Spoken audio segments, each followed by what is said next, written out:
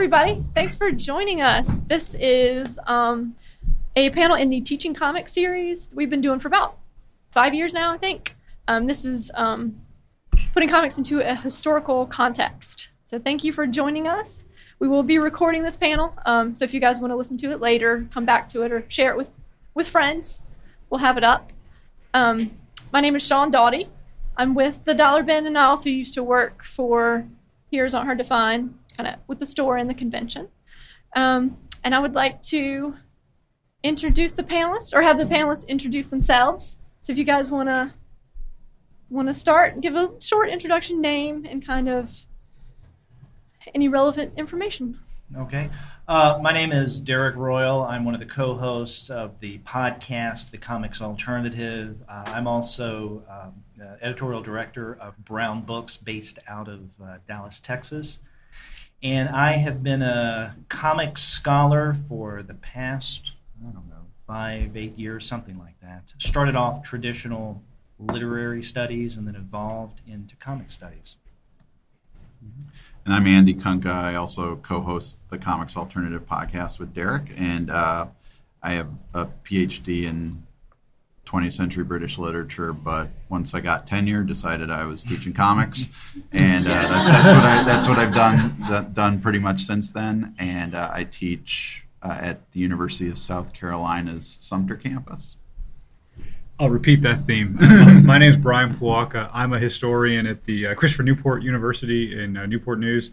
I have a PhD in German history, modern German history, and I also teach a class on the history of comics. I also got tenure, and they gave me a little bit of a leash. And it's been great fun, and I emphasize working with primary sources in the classroom. So it's a fun course for our students to take on their way up the major chain. And I'm Tom Heinges. I publish Hogan's Alley magazine. I've been joking that I'm the token non-academic here on the panel.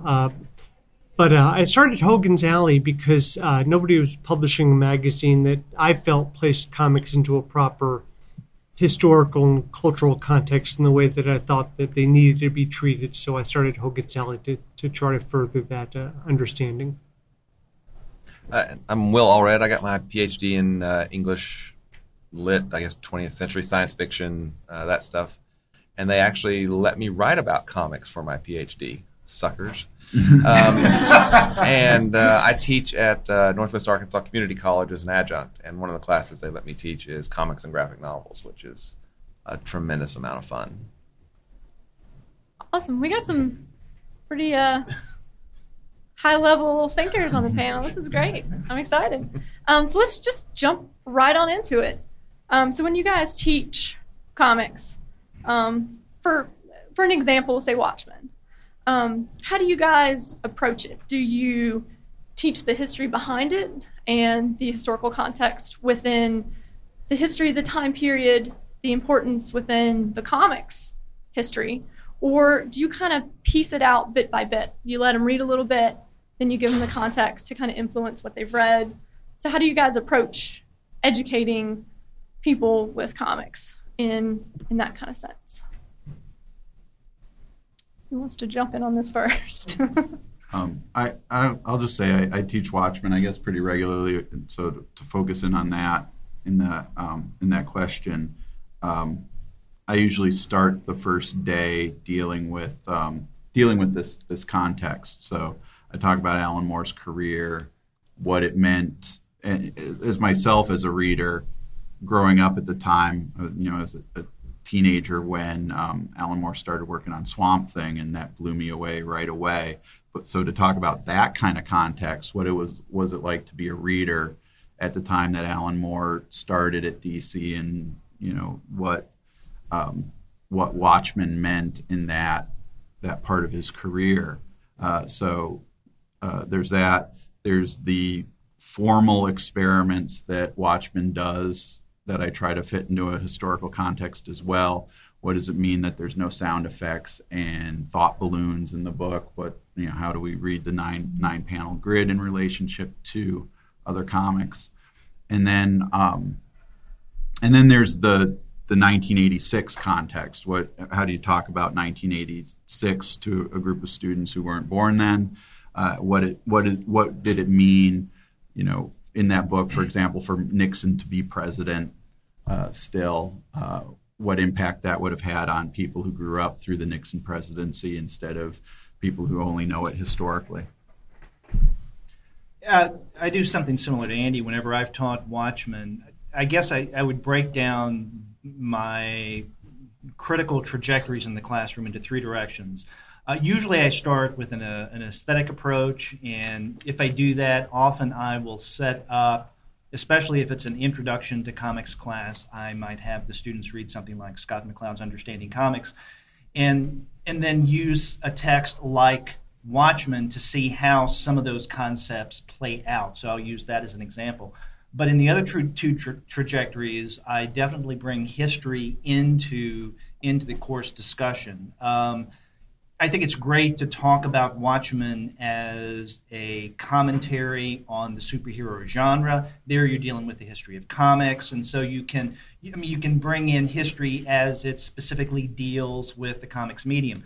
But then I also do what Andy mentions and bring in the 1980s. What does it mean that we have a President Nixon? What does it say about 1980 politics, Reagan's America, and all of that? So history, I've never taught Watchmen without some kind of historical emphasis in some way or another. I guess I kind of walk the line between the two in the sense that I obviously teaching a class that's a history class, everything is set up in terms of context and making sure they understand how the assignment for that day fits into the bigger picture of, as it is, America since the 1930s for my class from the Depression. But I also try to make sure that there's enough left unsaid so that when we do discuss the sources, they're making insights and bringing their own interpretations to it without feeling like they've been spoon-fed the material. I don't know if Watchmen works quite as well for me when I talk about this, but to switch topics, if you don't mind context, Superman #1 is one of the assignments I have the students read, and we talk about the Depression as kind of framing device for that. And then we talk about in class some of the things that they see that maybe surprise them about who the villains are. And we obviously talk about who, in terms of authorship, who are the people who created the document and what are they doing and why are they doing it and what are their messages and feelings. And we obviously talk about the fact that there's a lot of class conflict here, and this is something that is, the bad guys in these early issues are corrupt mine owners and are people who do things that are detrimental to the average working class kind of person Superman's trying to represent. So having them pull those things out of there with the Depression as a background kind of makes them, I think, feel more active in the reading that they're doing. Brian, where in the semester do you place Watchmen? Watchmen for me is at the end, but it fits chronologically more or less pretty well at the end, because at the end of the class we kind of talk about the development of the graphic novel, and we do it in a couple different stages. I do graphic novel in superheroes, which is Watchmen in the 80s and 90s towards the end of the class. We do graphic novels in history, and I have them read Maus. And the one that I've been kind of tinkering with the most is I do a week on graphic novels and autobiography. And I've had them reading for the last couple of years. I've taught the class Blankets, which is a book they really respond to well, and I think that their age group likes it a lot. I don't know that it's my favorite necessarily. I've been tinkering with substituting Fun Home there. I have not done that yet, but it's something that would certainly, I think that would be interesting to them, because obviously one of the issues that comes up, even with Blankets, is censorship. And so, kind of talking about that as well toward the end of the semester with misunderstandings and misconceptions about comics, it kind of is very timely. Well, for what it's worth, you mentioned Blankets and then possibly Fun Home. One year I taught Blankets and then Fun Home immediately after. Everyone fell in love with Blankets, and in comparison, Fun Home fell flat, and I was dealing with a fairly conservative student body, and so I think that there were some issues that they couldn't get around there, but I vowed never to teach those two back to back again for that reason, because of the reaction I got from that. Huh. Interesting. It was curious. Have any of you ever taught a book called Stitches by David Small? I haven't taught it, but I've thought about teaching it. It's pretty brutal. It is. Well, I'm on the record as not having taught, not being an academic, but You're an educator. You're an educator. Wanted to ask the academics here, is there a difference between teaching something that most people are probably familiar with, like Watchmen, versus selecting something that might have less familiarity coming in, and do they respond differently to the lessons that you try to impart? And this is something we talk on the podcast often. And whenever I teach, I try not to teach those that I tend to call the usual suspects, like Maus being one, because chances are a good number of the students already know those anyhow. So why not introduce something new to them? Not that the others that they may be familiar with aren't wonderful graphic novels, comics, what have you, but there's so many like Stitches, and that's a perfect example that people just aren't aware of. And I think using them in the classroom, with a historical context or otherwise, I think is doing our students a service. Mm-hmm. So we got to the question of canon so fast. It's like every year. Every year, it always hits like, all right, what do you the teach? canon? What are the top? Yeah, it does. It's a subject and a theme that runs throughout the teaching comics panels. For me, mine is more of a survey class that I'm teaching more as an introduction to comics and graphic novels. So I am going with a lot of the well-known works. And for me, teaching something like Maus, getting into the history is so important. The context is so important for Maus, and for Watchmen, talking about crime in the 80s. I mean, because it is, Watchmen at its heart is a mystery, sort of a mystery, and it deals. Sorry, I have to ask this. When you teach Watchmen, does everybody just go, Rorschach is the greatest? I'm like, why are you guys doing that? Moore did not mean for him to be as well loved but the students, they really responded to Rorschach. And I try to, explain to them, what tradition he's coming out of, talk about, quality, talk about the question, and that, which of course leads into Ditko and all this stuff. So there's a lot of comics history just balled up in Watchmen. And then there's a lot of just history balled up in Watchmen. You mentioned Nixon is still president, and some of the things that Gibbons does with, there's electric power everywhere because we have Dr. Manhattan, and all these really cool cultural things that they do inside the work that, did the students catch that? And if they did, what did they make out of it? It's a really interesting work. One of the quiz questions I always ask with Watchmen, the quiz doesn't count for anything, I should point out. Just it's more fun for me to do. Yeah. Is what celebrity actor with the initials RR runs for president at the end of Watchmen? And it's Robert Redford. That joke's really funny to me. They don't know that there wasn't necessarily was a president with the initials RR. Oh man. So I'm going to take the stance that comics are an effective way to teach history. So do you guys agree with that statement? And if so, kind of why? Is it the visual medium? Is it the ability to kind of have this juxtaposition between images and text? You guys want to kind of talk a little bit about kind of how to effectively use comics to teach history? Well, I'll start, I guess, because I'm the guy with the history thing on top of the syllabus thing. I'm in summer mode already. I guess what I would say is, obviously I have to agree with that statement. And for me, I think the reason is that it allows us to do the kinds of things that we do as historians in terms of interpreting and analyzing primary sources, but in a very unusual but also very, I think, accessible way for the students who are in the class. The kinds of questions that we ask, at least in my class, in terms of the things we're reading, are the same that you would ask if you read a speech from Abraham Lincoln or if you were interpreting photographs from the Depression. You ask questions of authorship and message and bias and reception and audience. And these are things that you do with comics that the first couple of classes, I find the students are a little bit skeptical. I think maybe partly that's parents, maybe partly that's, they're surprised that the Iron Man movie they saw in the theaters could somehow translate into something academic in some distant way. But we talk about the Cold War, and we talk about Iron Man, and we talk about the ways in which, these 60s themes kind of came up and how they were received and what was going on there. And I think the students find in the end that it's actually a very interesting and a very valuable way to do it. And the best part is having students in my classes who go on to become teachers say things to me like, I think it'd be really neat to talk about Captain America #1 in my class when we talk about America in World War II. That's neat when we talk about isolationism and we talk about anti-Semitism in the United States. And, I talk about the German-American Bund in my class. When they can find things from my class to use in their classes as a high school teacher, I think that's fascinating. So, I often find myself, Roy Thomas comes to this show, and I've had the chance to say to him, I know more about World War II history because I read The Invaders and All-Star Squadron in the 80s than I got from any history class I ever took. And you get to learn. At one point, I don't know it anymore, I could recite Roosevelt's Cabinet because they all showed up in that comic. One thing I try to do in Hogan's Alley especially is present articles that challenge a reader assumption. We ran a really long article in our 12th issue about the Song of the South, which has a lot of baggage and is a complicated work.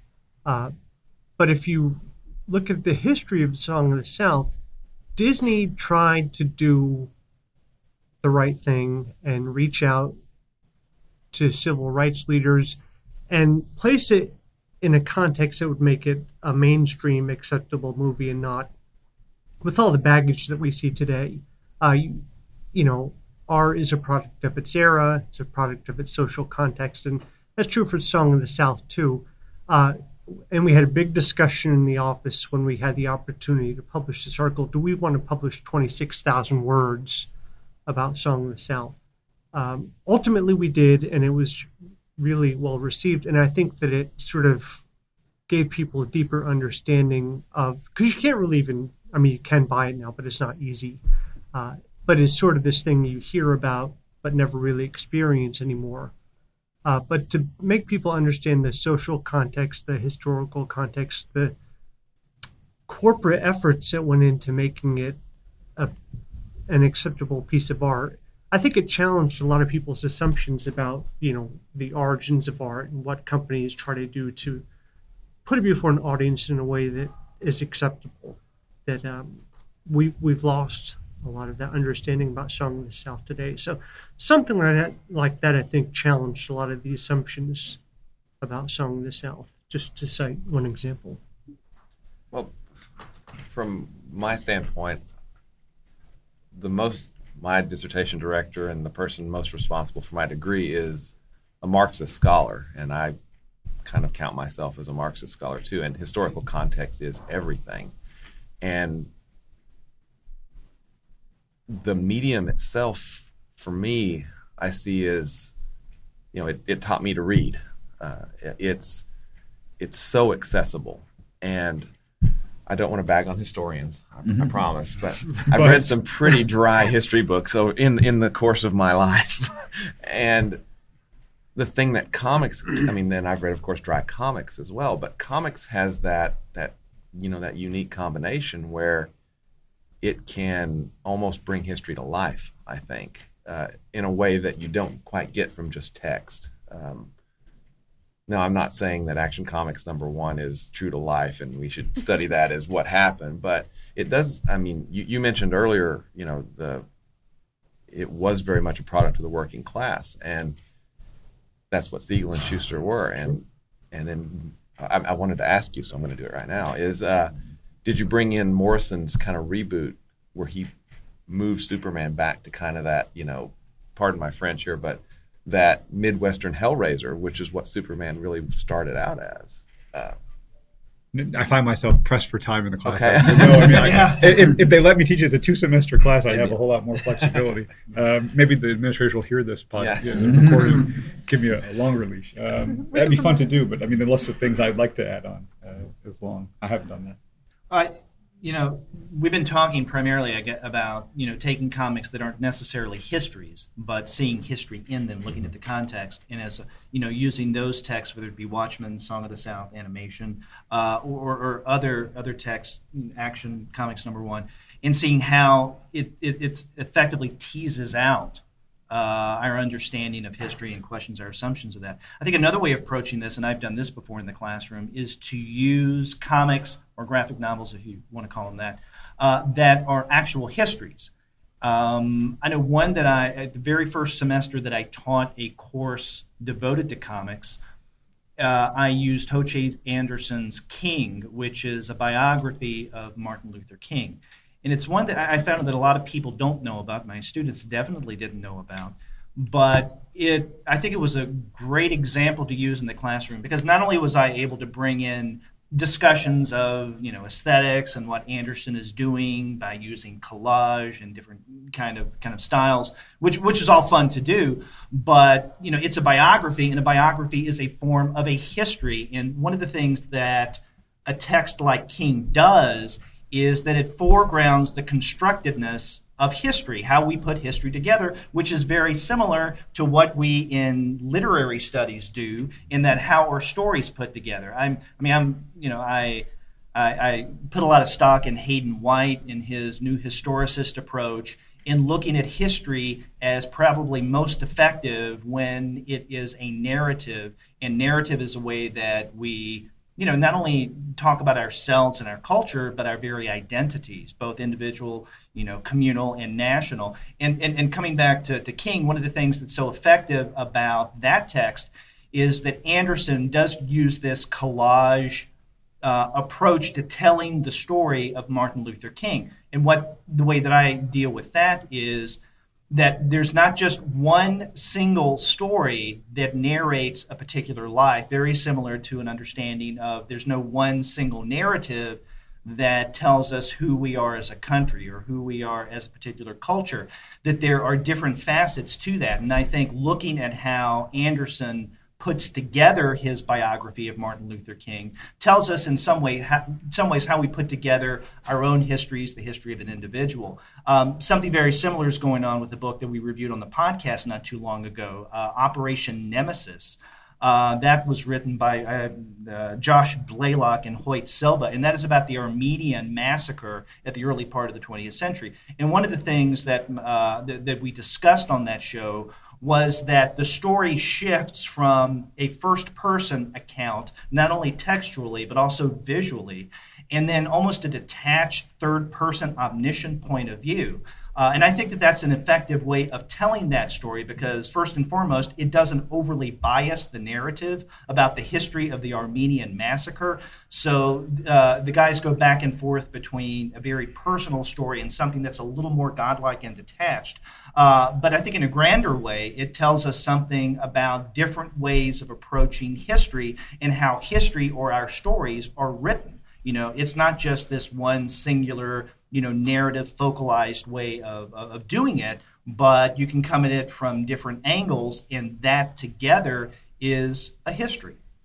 If I can branch off that, last summer I moderated a panel with Congressman John Lewis and Andrew Iden, who was his co-author on March, and he said that he has a concern that the lessons of the civil rights movement are largely being forgotten by young people who are not as mindful of the sacrifices that were made that we take for granted today. So they, in part, devised March as a way to reach young people because they felt that a graphic novel would be an appealing way to impart this lesson to them, the lesson of history of the civil rights movement. And as a result, every incoming freshman at Georgia State University receives a free copy of March upon matriculation. So it's been proven that it is a very effective way to reach people, and part of its mission is to teach them, what went on before them that helped us get to where we are today. I'd like to think even academic historians are realizing the value of this. There's a new series, Oxford University Press has put out a new series of books that involve a historian working with comics creators, and it's a kind of a two-part book. The first part of the book has basically a comic version of some important historical story, a narrative that's constructed through documents that the historian works with the creator to put together. And the second half of the book includes the actual primary sources the historian used and spoke with the creator about in order to create the story, but allows you, the reader, to then look at them and kind of draw some of your own conclusions. And there's 3 or 4 of these out now, but from Oxford, and they're great. I mean, I've been looking at them, and the neat thing about it is I have colleagues in my department who do not teach history of comics, do not really maybe have an interest in comics, but have begin to use them in their classrooms and found them to be something the students have really responded well to. You're just reminding me of when I was an undergraduate, I took a mythology class, and this is in the 80s, and the teacher brought in Larry Gonick's Cartoon History of the Universe, which is a great book, and the way, in particular, the way Larry Gonick depicts the Leda and the Swan story is is hilarious, but also that Helen of Troy is drawn through the rest of that book with a duck beak, and that that gave us that was the first time I think I ever was in a class in which a literature class anyway, in which a teacher brought in a comic as a supplement to that subject. So I've been thinking about kind of age gaps, generation gaps. I just went back to school and got my master's degree. And in one of the classes, the professor was talking about New Coke. I was one of like 3 people, including the professor, who had heard of New Coke and knew what the story was. I was kind of shocked. It made me feel so much older. I was like maybe 5 or 10 years older than a lot of the kids in the class. But so how do you guys as educators address this issue where you wouldn't necessarily think that the students wouldn't even be aware of this subject? Like, has anything like that come up when you're teaching, and kind of how do you approach the millennials, if you want to use that term? That just reminds me, this may not be quite answering the question, but the other day Mark Waid tweeted that X-Men 137 came out 35 years ago this week. And I teach the Dark Phoenix saga, but when I teach superheroes, and I don't think of that as a 35-year-old book, and so I think of, well, when that came out, how I was, I guess, 12 years old. What was 35 years old when X-Men 137 came out? And that's World War II. So, and I was into the nostalgia books that Roy Thomas was doing, and so when I think about that, those golden age books were as old to me then as the Dark Phoenix saga is now. And yet that it doesn't seem like, there are ways, so when I teach that, what I have to think about is how is that book written differently, created differently than a comic that they would read today if they got it on the newsstand? I have a Twitter feed for Hogan's Alley, Hogan Mag. If you want to subscribe to it, follow it. And Nice I do plug. a Today in Comics History fact every day of the week, one fact every day.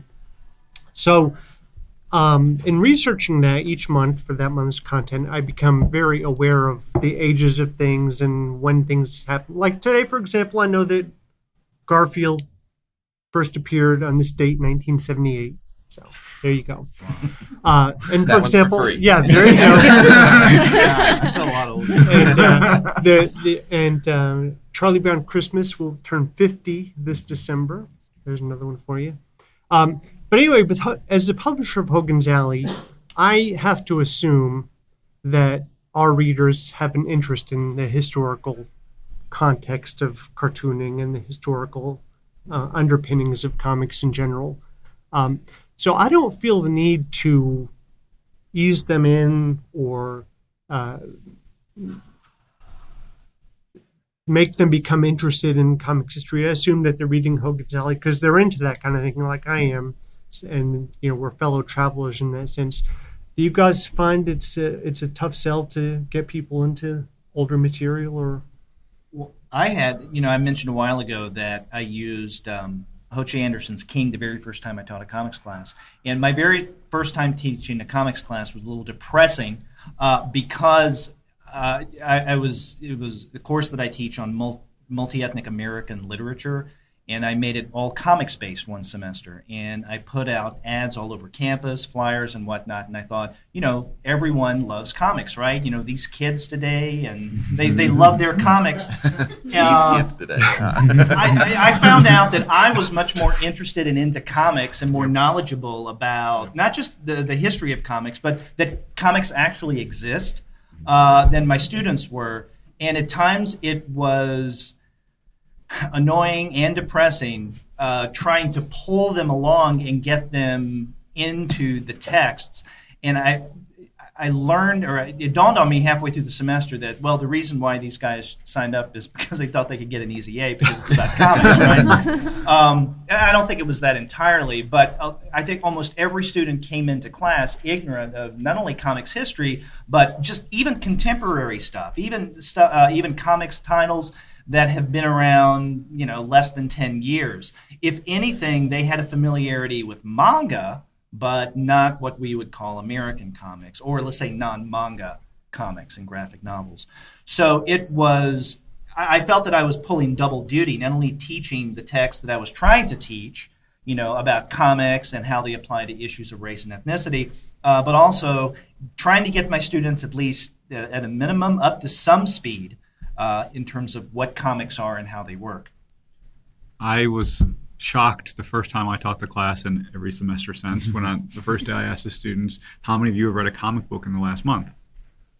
And then, how many of you have read a comic book in the last year? And then I asked finally, how many of you have never read a comic book? And literally half the class or more puts their hand up. And this isn't a class that is clearly advertised as comics, right? And so I say, how many of you know who Batman is? Or Iron Man is? Of course, every hand goes up, and everyone knows the movies. But the thing is that very, very few people go from the movies to the books or come out of the books and see the movies. And so for me, the age, I don't know if it's an age gap so much as it's just a difference in terms of the way they come to know the characters and approach the material. The flip side of that is I try to meet them halfway, partly out of necessity. Because I do something, I haven't found a good solution to the issue of having them read individual issues. Like I want them to read, a romance book from the Kirby and Simon from the late 40s, early 50s, or I want them to read, this issue of Green Lantern, Green Arrow by, Denny O'Neil and Neil Adams, and getting them to do that. Digital is the way to do it, and I find that they really like reading the comics digitally, and so that appeals to them, I think, in ways that maybe makes it a bit more accessible to them as millennials.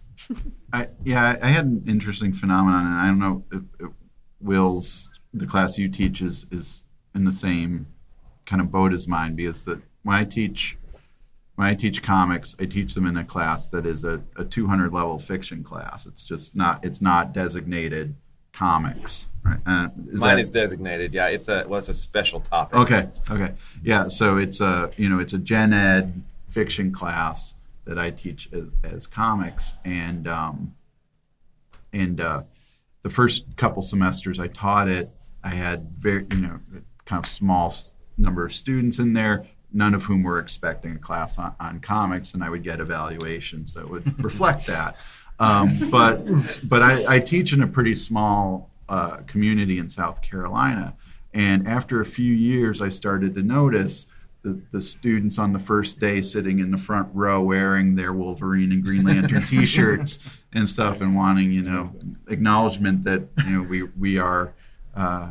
I am one of you, and you are, so on. We're in the same club, and several of them have come up to me over the years and said that they had a friend who went to the school, found out there was a class on comics, told them and high school students, hey, you go to USC Sumter, you can take a class on comics, and they're doing that. And now the class fills up, and that's kind of an amazing idea to me that you could somehow even use. So number one, I'm starting to get more and more of the students that are familiar and comfortable with comics, but you can use a comics class as a recruiting tool for students. That kind of amazes me.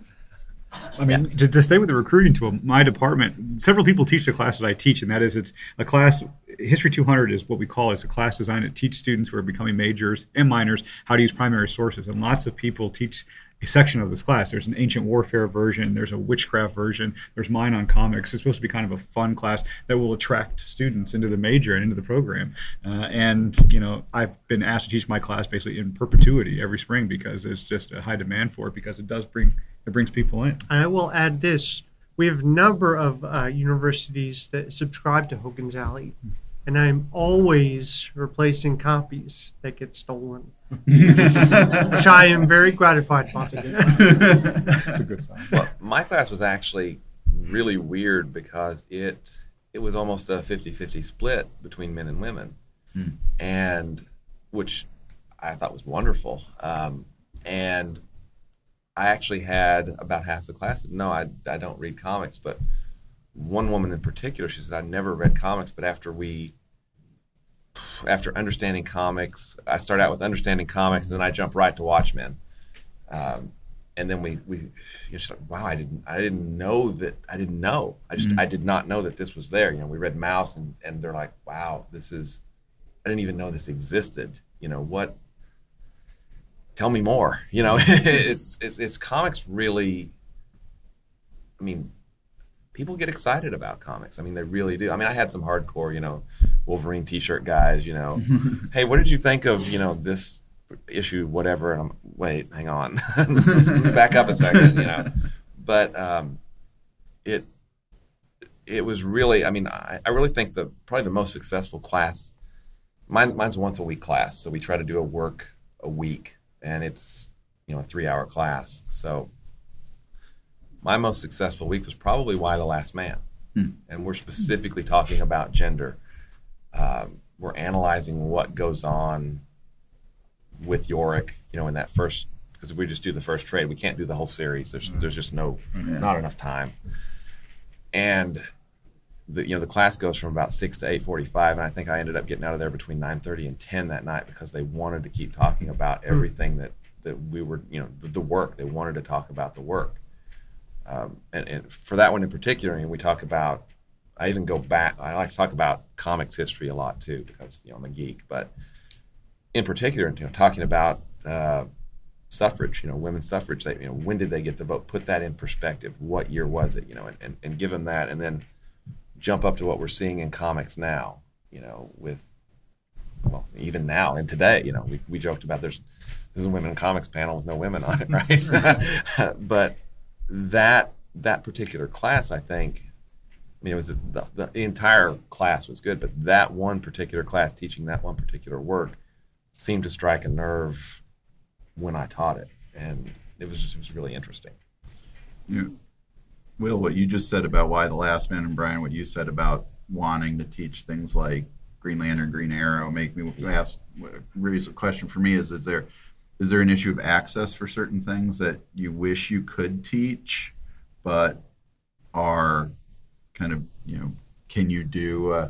You can't do 10 volumes of Y the Last Man in a class, or how do you get them access to Golden Age comics if you want to show them Golden Age comics? Well, for me, I do. There's the Golden Age Archive. There's a couple of really good sites out there that do everything that's out of copyright, and I try to give them those links. We do. I guess I shill for Comixology because I tell them that they can order the books there, or they can buy the physical copies. I'm old school. I like to have the paper. For things guy. Like that, you can put certain books, collections, archival collections, graphic novels, what have you, individual issues on reserve in your library, and it's kind of cumbersome. I don't know how many people, professors, teachers, do that anymore, but I mean that is one option. But to me, the question of the single issue. And this may not have much to do with history. I mean, that's been one of the biggest challenges as someone who teaches comics. How much, if at all, do you want to rely on a single issue? I mean, I can't justify having students buy one book, let's say a trade where there's just one issue collected in that trade that I want to focus on in class. So do I tell them to? And Comixology may be a good option, maybe a much more affordable option than that. And then also you mentioned Y the Last Man. I haven't taught that, although I've wanted to. I think that's a great example. With me, it is Jason Aaron Scalped, and I have taught, I think, Volume 1, and separately another time I taught Volume 2 of Scalped. And I think those work okay. The best that comes of that, I think, is introducing them to the first trade of, let's say, Y the Last Man or Scalp. And now you can go on and read the rest of it. Story, It's ascending forth. Go read great comics, my sons and daughters now. But yeah, and that's one of the reasons why, I said earlier, there's some texts that are the usual suspects. Those are usually the self-contained graphic novels that a lot of people know about, so they immediately, and they're very teachable, right? Unlike the unwieldy Sandman or Scalped or Volume Last 4, Man. I did. What's Volume 4? Is Season of the Mist? No, not the one. The single, the one shots. It has. Yes. Yes, that's the one. Mainly General because trivia. Volume 1 doesn't really hit, Gaiman is not hitting his stride there and until number 8. So I wanted to get more of a feel for the series as it was than what it started out as. But talking about single issues, I think we're to a point where the individual issues are almost like artifacts. Yeah. You wouldn't want to teach, hey, I can show you Triumph of the Will, the Nazi propaganda film, but you wouldn't do that on a projector with 35 millimeter film anymore. I'm waiting for the comics version of this. Comics version, Yeah. okay. And I really think that's kind of where those single issues, they're these things that how it came out, but this is the story, and you can get it in one package now on your tablet or in trade or whatever. When I rely on single issues a lot, actually, and so the solutions I've been able to come up with, the Digital Comic Museum online is excellent. That's one. I mean, I have them read Young Romance, and it's from that, and I pick an issue, and that's what we talk about that day. Otherwise, on the first day, I talk to them about the fact that the class will require them to have a Comixology account. They'll need to purchase the things that we use in the class, and I ask them, at the end of the semester, is this a big deal for you all? It's not really a major expense at $1.99. I think they buy 10 issues. It's $20.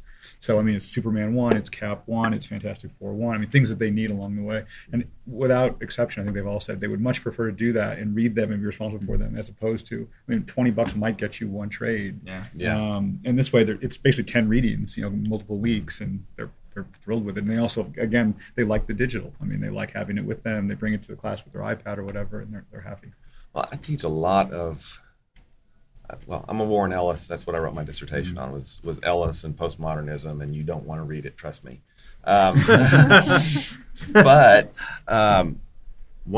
Planetary is one of those things that I teach, mainly because I just love it, and also because he brings in so many things about comics and comics history.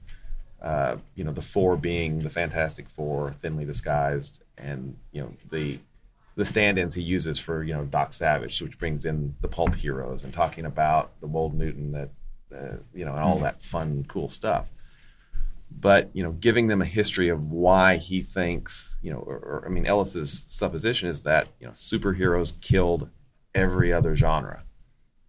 And they literally do in the book. But, and trying to teach that, that comics used to be very rich in in genre. There was romance, there was all these kind of sports comics. There's all this stuff, but yet we only have superheroes left now, pretty much. Crime, lots of crime comics, but there's so much in that one work that gets into placing it historically. There's a line that Snow says. Close your ears. The things these bastards have cost us since 1961, specifically referring to the Fantastic Four, as they killed every other genre. And trying to, put that in perspective. You mentioned, to me, the 80s is kind of when I was reading. The 60s are always 20 years ago for me. And the 40s were 40 years ago, so I'm kind of lagging, I guess. But, teaching all that, because all that stuff is bound up in those pages, which and I think the students need to know it, and I think they want to know it too, because it adds layers and depth and gives them a more full experience, I guess, or a fuller experience. I was just thinking something you said earlier about teaching the Sandman Volume 1. Like you'd have to explain the Giffen Demadius JLA and why that's not the Justice League they would have expected. Justice League is supposed to be there's a lot of stuff. But on another note, I just was recently at Ohio State University's Billy Ireland Cartoon Library and Museum, which is a fabulous resource for studying comics, and they just recently acquired a copy of All Negro Comics #1 from 1947. So I got a chance to look at that, and that's been in my research on, especially the research I've done on race and comics. That's been kind of the holy grail for me to try to find that book. It's there are very few copies in existence, and what's on the Digital Comics Museum is an incomplete copy. And so I spent a very long time with this artifact, and I put it back in the folder. I stood up, and there were just pieces of it all over my clothes because it's so fragile. I mean, how much longer is this? I shouldn't say that. I'm going to be banned from that place from now on. But how long is it? That these artifacts last like that? I'm going to ask one last question, and then we'll open it up to some audience questions. We've kind of touched on this a little bit. So how problematic is the notion of historical accuracy in graphic novels? Like, is there this idea of truth? I know you guys kind of try to bring in the primary sources when you kind of educate on kind of graphic novels and comics, but have you ever had any kind of like issues with truth and historical accuracy?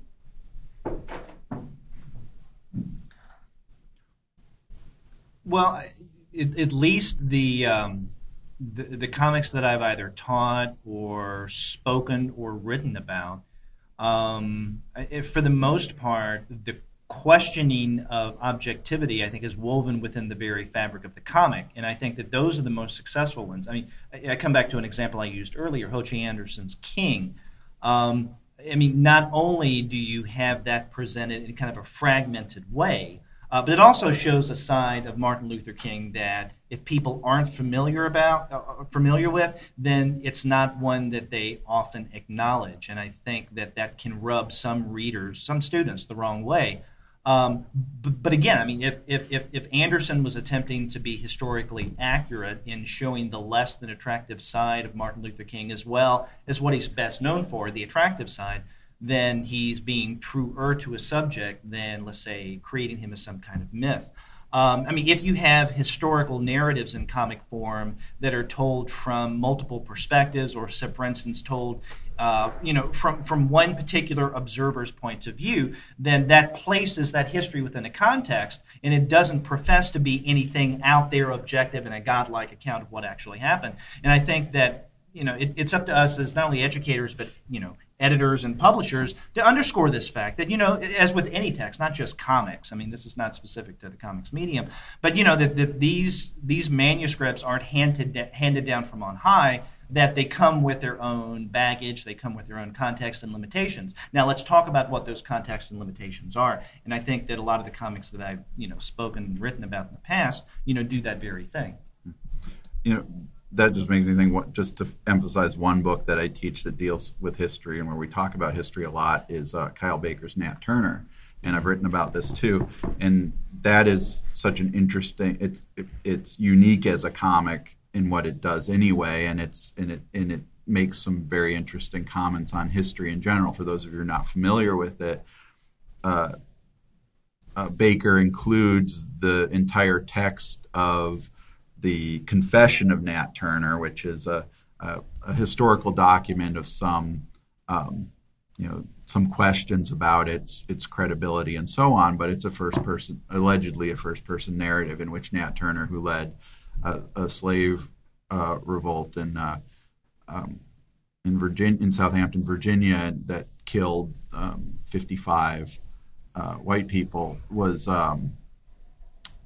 So that the Confession, it was again a historical document that was published at the time, and then what Baker does then is have a virtually silent comic narrative weaved throughout the text that sometimes illustrates what's in the Confession, but very often it gives different information, sometimes contradictory information to what's in the Confession, and so that book really kind of destabilizes this idea of truth. What is the truth? Is the Confession the truth? Is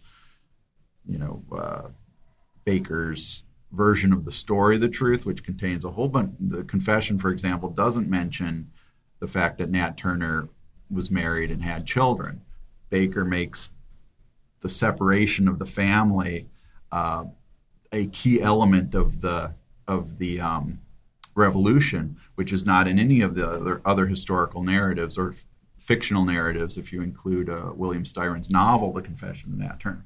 So we really get into, and when I teach that book, that idea of, well, where is the truth? What do you privilege out of these things? And that also then gets into the idea with students of the word text combination or image text combination of comics, and they find themselves saying, I actually kind of privilege the images in the book over the text, and that leads to interesting discussions. Well, one of the things I do, even in my comp class, is first day, perspective and bias. Mm-hmm. I say, for your information, I'm going to tell you stuff, but I'm a pinko, commie, tree-hugging, hippie socialist, so I have that perspective. He sometimes gets a laugh even. So anyway, but I want them to know that everything, and I probably wore this word out with my sons. Think about what you're consuming. Think about it, not just comics. Think about the books you read, the news you watch. Think about the perspective. Think about the biases that are there. You don't have to agree with me, but think about these things. And if I do anything at all in the class, if I get them to just think, then I think that's a win, at least from my standpoint, because don't just mindlessly consume things. Where are they coming from? What is their bias? Of course, I always bring up Fox News. I have, there's Fox News, there's MSNBC, there's, what are these biases that these sources of your information, what are their biases? And I hope that they take that to heart. I really do. Well, I was going to say, just real quick, piggybacking off that, if I could. I mean, that reminds me what you said, Will, and what Andy was talking about. I mean, something else that I've used in the classroom, and I think it's quite effective at dealing with this question of objectivity, or at least your subject position, where you're coming from, the context of you as a writer or illustrator, is Joe Sacco's Palestine, and he's known for comics journalism primarily, not solely, but I would even call that a form of history, because he's writing about the Israeli-Palestinian conflict. And one of the things I love about that book, and I always emphasize in the classroom, is that it is primarily from a Palestinian point of view, but what Sacco does so strategically toward the very end of that text is he brings in an Israeli perspective. There's this chapter where he is talking to two Israeli women, and they question him about his position on the Palestinian question. Well, you're probably not going to paint us in the most positive of lights. And they have a dialogue back and forth, and in many ways, it kind of, in almost a metafictional way, kind of underscores his project in Palestine, which is to give another point of view of a historical situation that hasn't been addressed, at least from that perspective, frequently. And so, whenever I teach that, I like to emphasize that it may be the penultimate chapter, but it's toward the very end of the book, where he does bring in an Israeli point of view to kind of question him as an objective reporter. Joe Kubert did a book. Back from Sarajevo. Back from Sarajevo. Yeah. Right. Have you guys taught that at all, or? Mm-hmm. I haven't either. It's one of those that I wanted. It's on my to-read list, which is like taller than me now. But, All right, audience, any questions? Go in the back. Yeah.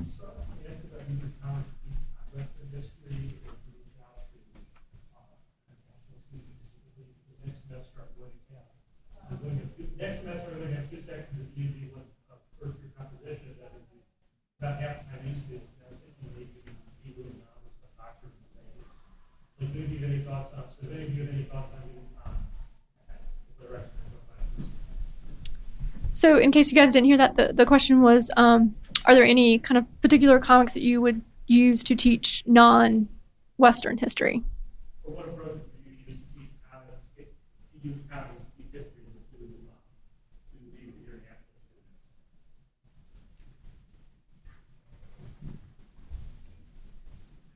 I would be really fascinated to find out how Boxers and Saints goes over, because I think that's a really rich book to teach on many levels. It's as a really complex narrative and as history. So, and I think you could get, especially with the Chinese students, you're explaining what do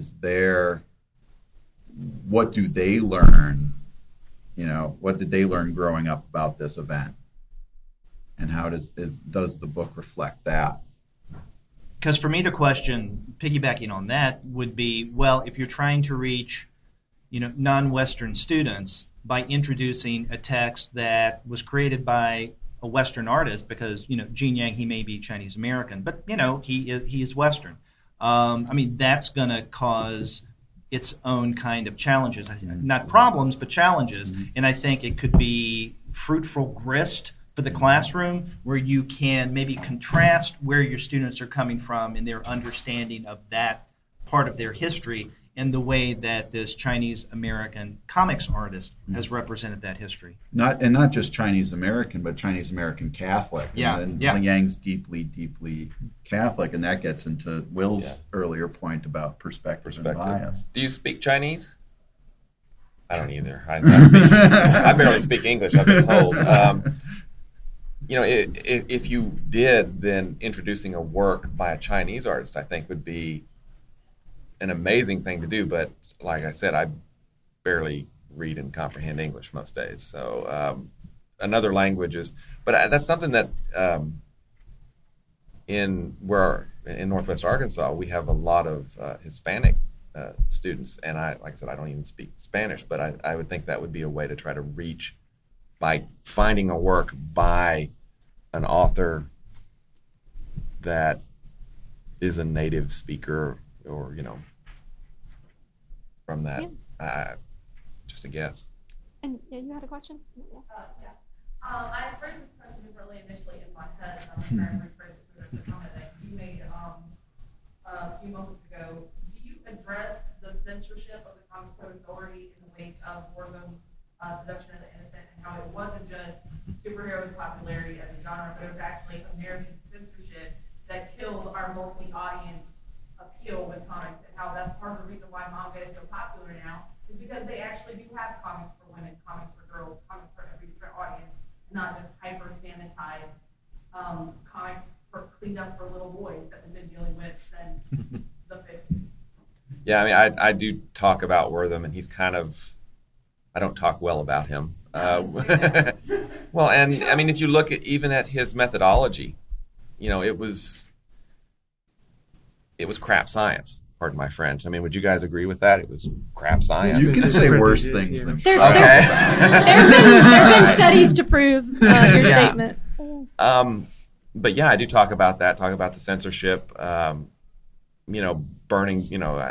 Burning books in the 50s. It wasn't just comics.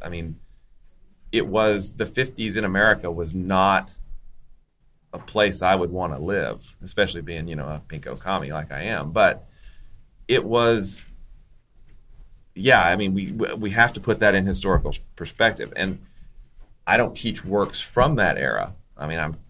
Mine is pretty much a survey class of more modern stuff. We go back to Watchmen and Mouse, but more recent stuff. But I do try to give them that historical context of, comics started in the 1800s. If you go back with, Rudolph Topfer and then that stuff, mention that. Go into the 30s, Funnies on Parade, and give them that kind of overview of comics history in a capsule, maybe in a couple of hours. But definitely talk about Wortham and, the evils in the name of censorship. But even in Watchmen, Wortham factors in, right? That there's the idea that Wortham doesn't get any traction in that world because they want to promote. Yeah, the government wants to promote comics as propaganda. Because they have their own superhero. Yeah.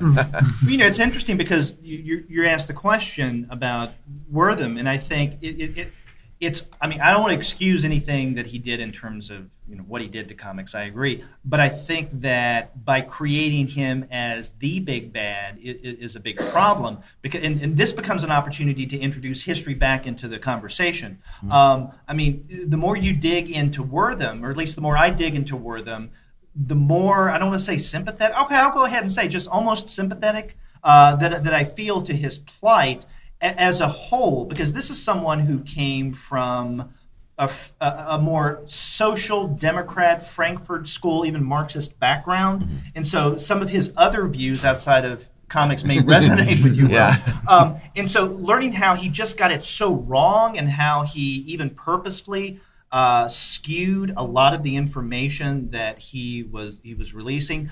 You can't get around that, but at least his intentions in a larger philosophical way of what he was bringing to an analysis of pop culture, as kind of whacked out as it was at times. Yeah. I mean, he was coming, I think a thorough study of Wortham and his relationship to not only comics, but just popular culture at the time is another avenue to bring in a broader sweep of pop culture and the historical context of the West at that time. I would completely agree with that, and I would also say that he might have been, his methodology is discredited. He was perhaps well-intentioned but misguided. But I think the larger question with him is, how could one man have such an effect on a medium? No other academics challenged it. The media didn't challenge it. I mean, he had such an outsized platform that he should not have been given. I think that's the real question. How come no other studies or no other academics offered a countervailing opinion? Well, I think this goes back to comics has always kind of been considered a second-class medium, and the people that work in comics have always kind of considered it less than ideal. You had the early artists, the original first-generation comics artists. They were working in comics until they could get into the comic strips where the money was, right? I mean, it was kind of, I'm slumming, basically. And I don't know, comics has always had that kind of, longing for respectability, I think. I don't think that's too far out of field. I used to interview Will Eisner for Kitchen Sink's reprint series, and he said that in conversation about what you do for a profession, back then comic book artists would say they were commercial illustrators. Comic book artists were one step above pornographers, as he put it. So you would never say you were a comic book artist, you were a commercial illustrator, unless you worked in comic strips. Then you were a celebrity. That's right. How many people have read Seduction of the Innocent, by the way? Okay. A couple parts. I mean, there's things in which, not just with methodology. I mean, he is right about, for example, issues of race in comics in the 1950s. I mean, he's, whether or not he can document any effect it has on the young readers. When he nails, Jungle Comics for being for depicting racist depictions of natives, he's absolutely right. Well, you go back to the depiction of the Japanese. Oh yeah. And he does that. Yeah, he hits on that too. So I'll point out that it is after 4. The panel has already wrapped up, but we can stay a little bit over. There's not another panel until 5, the Inkwells. So I think you had a question. Yeah, Blue Shirt, if you want to go and maybe we can talk a little bit longer. Wish we had like 3 hours for these panels, but we don't. I have a pedagogical question. What strategies do you use in your classroom to get students to use active reading, like annotations, reflections, dialectical journals, etc.? Annotations is always a big problem. I don't have a problem writing in a prose novel and making notes, but I'm still so much of a collector if I were to start writing in a comic. So I bring in my copy. Like my copy of Watchmen is twice as thick as it should be because it's got sticky notes in it. And so that, when you're talking about annotations, that's definitely one of the things I recommend. Get a load of sticky notes and use that to mark up your book. I second that because that's what I do. I don't write in my comics. Journaling is another way of doing it, is having them, and maybe even grading that, taking it up once a week, whatever their reflections are, their thoughts, whether they liked it or not. It doesn't have to be an intellectual reaction, but just writing something down. I think it's a great way of getting some kind of student reaction. I make them respond multiple times a semester, and that, to me, that's kind of a one-page response in some way to the reading, and I give them flexibility. I mean, I ask them to do maybe 8 over the course of the semester, so if they don't have a strong response or reaction to something, they can pass on it. But multiple times, I want them writing about it and thinking about it, and not describing it, but analyzing. I mean, that's the whole point. I say, I've read it too. We all read it. Tell me something that you took from it that had an impact on you. Talk about what there's going on there in some way, what the author's trying to say, or what bias you detect, or what the message is there that you interpreted, and that makes them kind of sink their teeth into it a little bit more. Do you find that there's a learning curve with yes, those responses? Because I do that too, and those first couple, they're so nervous. Absolutely. What do you want from me with this? What do you want from me with this? And it's They just like, complain all don't the worry time. about it. Yeah. You've got 5 or 6 of these to do. You'll get it. I also low stress graded if that is a Yeah. possible thing.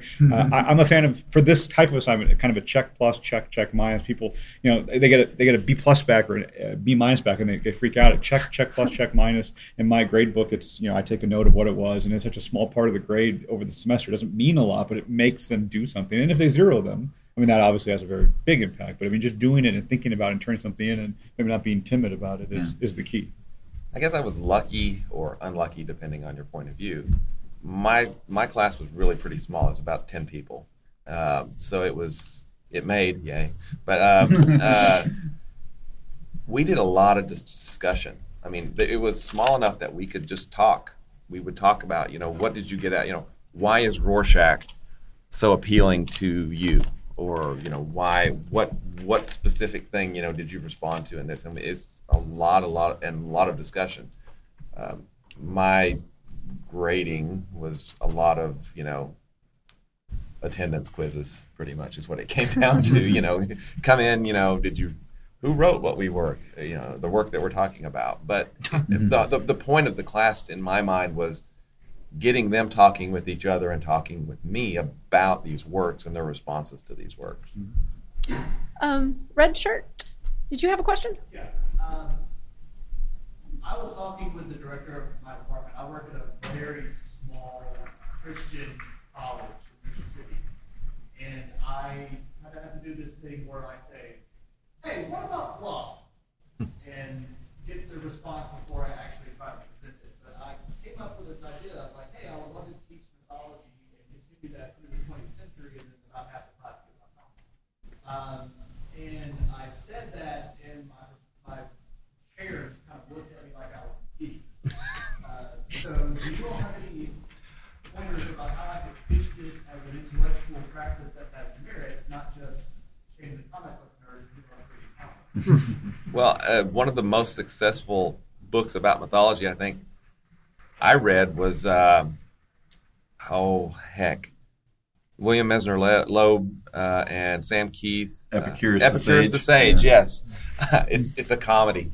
It's maybe not the best for a Christian college, but you have so many of the stories and the characters in there, and they're so memorable the way they're presented that there were some stories about mythology that, I've of course read the handbooks and all the everything, but there were some things in there that I'm like, oh, I'd forgot that I'd even read about.